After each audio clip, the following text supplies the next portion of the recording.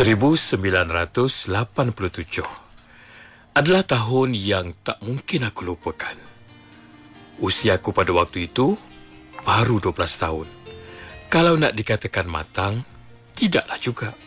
Yalah, budak yang umur 12 tahun, baru darjah 6. Aku masih ingat lagi. Aku tengok nenek menangis teresak-esak pada satu petang sewaktu aku pulang dari program kokurikulum sukan. Aku jadi hairanlah.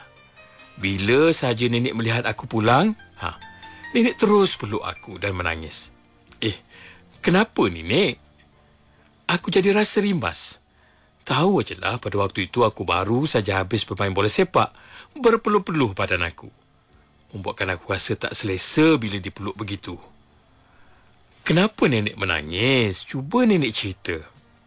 Aku bertanya keheranan. Tapi nenek langsung tak menjawab. Nenek terus-terusan menangis. Malaslah aku nak ambil tahu. Aku terus saja ke dapur dan terus pergi mandi. Selesai aku mandi, aku bersiap-siap untuk pergi solat maghrib dan mengaji di surau berdekatan dengan rumah aku. Di surau itu, barulah aku tahu kenapa nenek aku menangis petang tadi. Dari cakap-cakap yang aku dengar, ayah dah menikah seorang lagi. Khabarnya, muda belia dan cantik orangnya. Aku tak rasa apa-apa pun pada waktu itu. Cuma, makcik-makcik bawang di surau itulah yang sibuk-sibuk bercerita perihal jahatnya mak tiri. Sebenarnya aku tahu cerita-cerita itu ditujukan pada aku. Tapi, ada aku kisah. Aku tak peduli apa pun. Sampailah mak aku nak keluar berpindah ke rumah nenek di kampung. Sebelum ni, nenek tinggal bersama kami dah 2 tahun. Kerana di kampung pun, nenek tinggal seorang aja. Waktu itu aku memang rasa sedih lah bila tengok mak bawa beg yang besar-besar bersama-sama dengan nenek keluar dari rumah aku. Ayah memang berkeras tak membenarkan mak dan nenek untuk keluar dari rumah dan pulang ke kampung. Tapi mak dan nenek tetap juga dengan pendirian mereka. Hati aku jadi berbelah bahagi. Tambahan, aku akan naik ke tingkatan 1 nanti. Aku akan sekolah di asrama penuh di bandar. Ayah pula terus memujuk aku supaya tinggal bersama-sama dengan dia. Aku tak tahu nak buat keputusan. Mak aku sayang dan pada ayah pun aku sayang juga. Kasih aku tidak pernah berbelah bahagi untuk kedua-duanya. Tapi aku tersepit di tengah-tengah.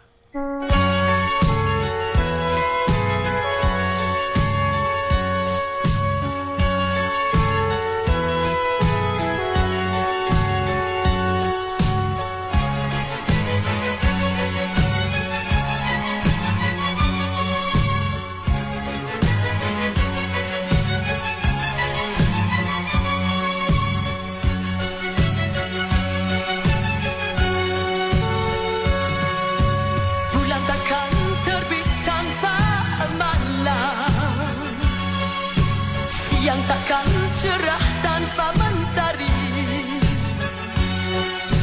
rindu takkan lahir tanpa rasa cinta, cinta takkan lahir tanpa rasa sayang.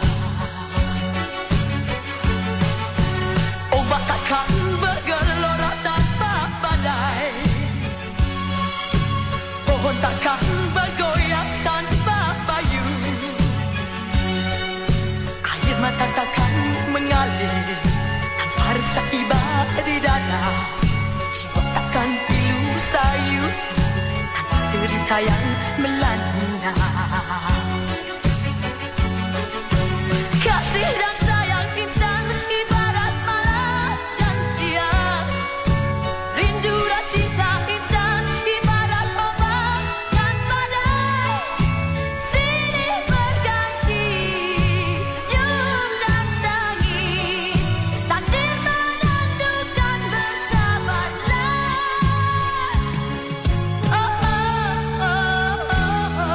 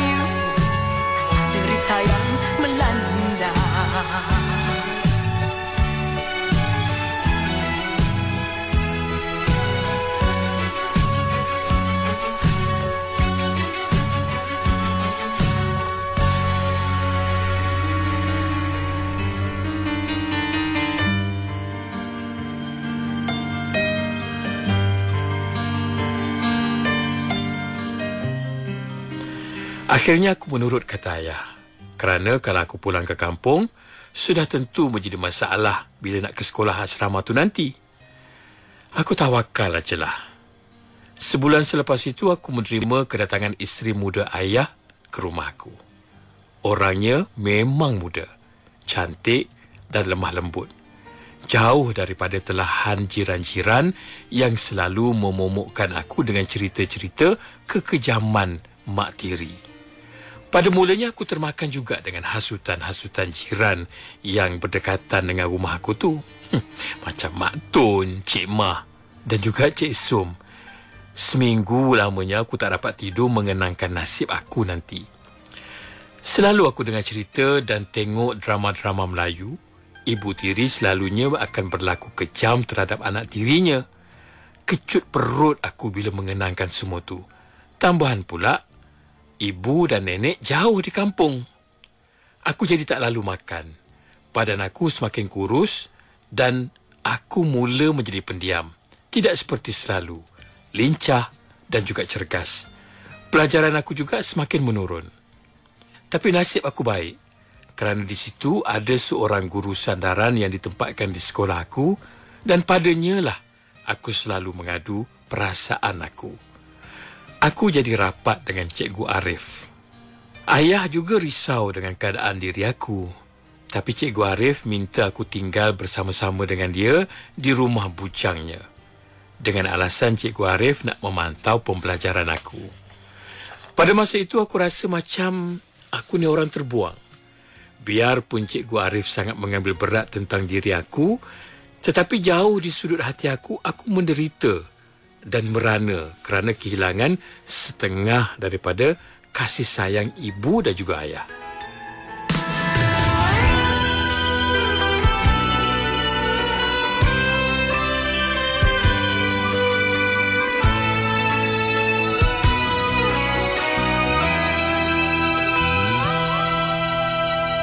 Sepanjang perjalanan meniti kehidupan, ku cari mimpi-mimpi tak pernah ku temui. Umpama pengembara ku hadapi segalanya, walau sering terkecewa. Sekali ku melangkah, aku kan terus melangkah. Biarpun ku sedari ku meniti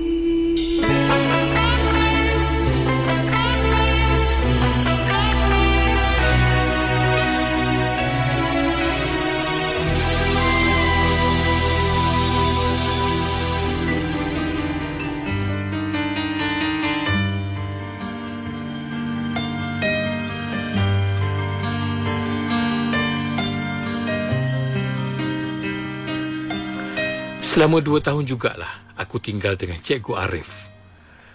Bukannya ayah tak datang menjenguk aku, malah duit tiap-tiap bulan pun diberikan pada Cikgu Arif.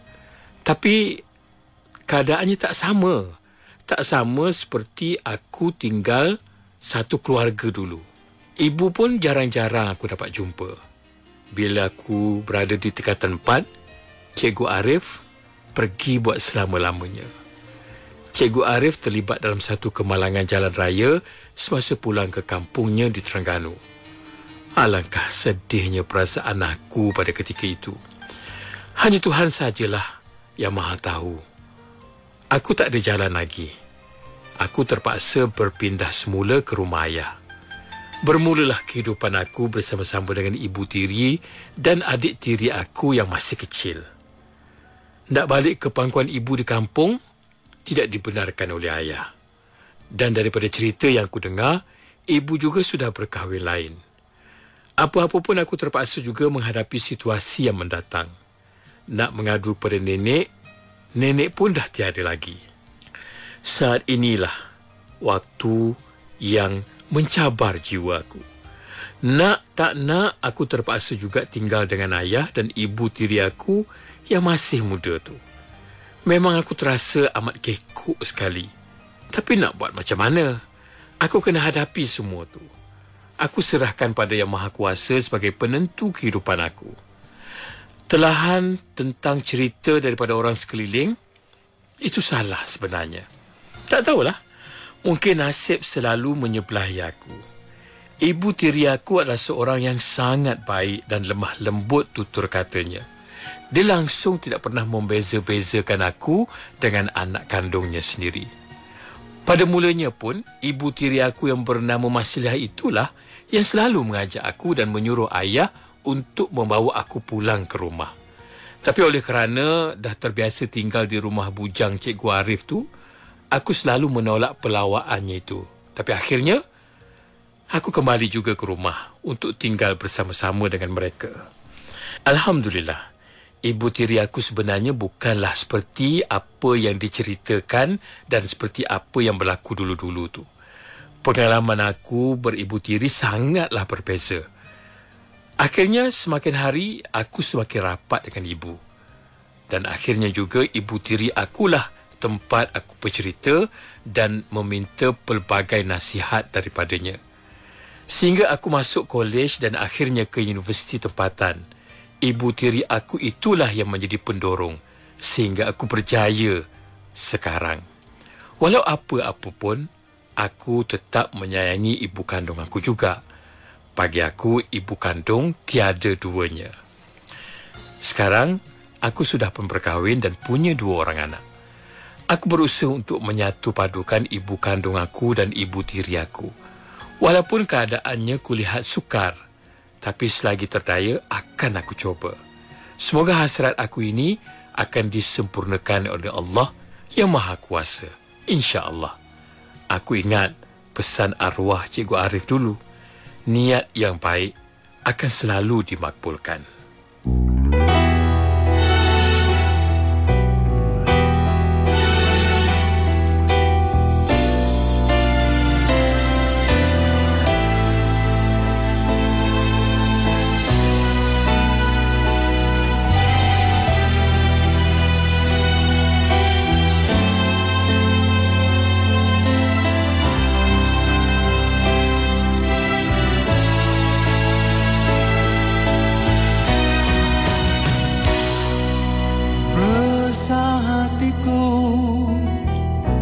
Merinduimu, terbayang-bayang anggun senyum dan tawamu. Baru semalam rasanya bagai setahun, pemergianmu tak tertanggung.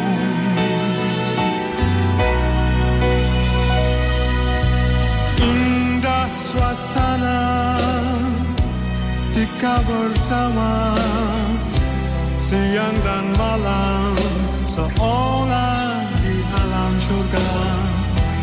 Cintamu itu cinta yang setulus jiwa, di mana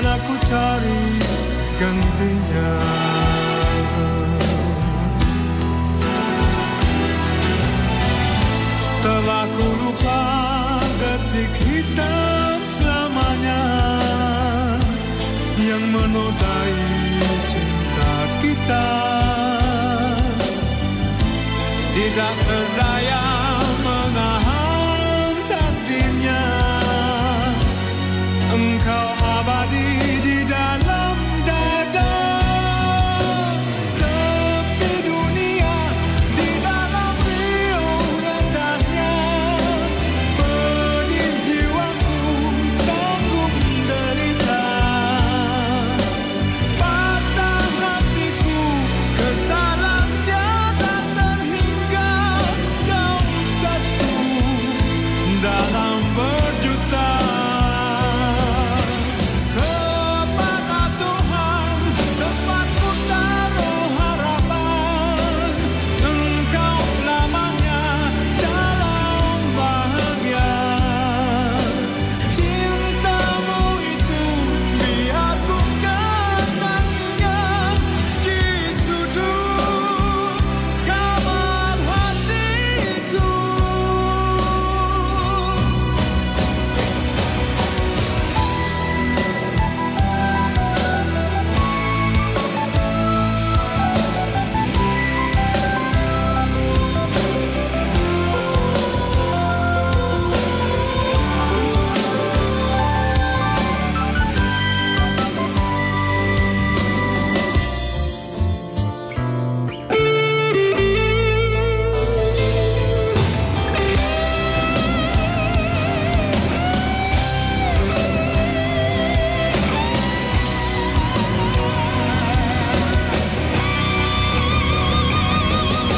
Sepi dunia di dalam riuh rendahnya.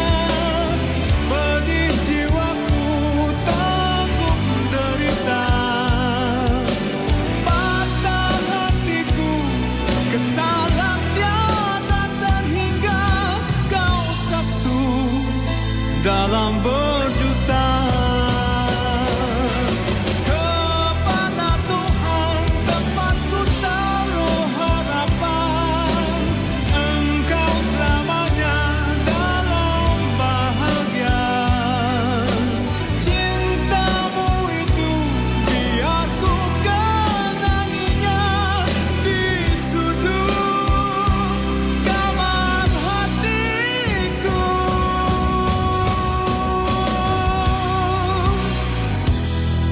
Sekadar coretan buat kenangan. Cerita kita di sini ku abadikan. Tinggi harapan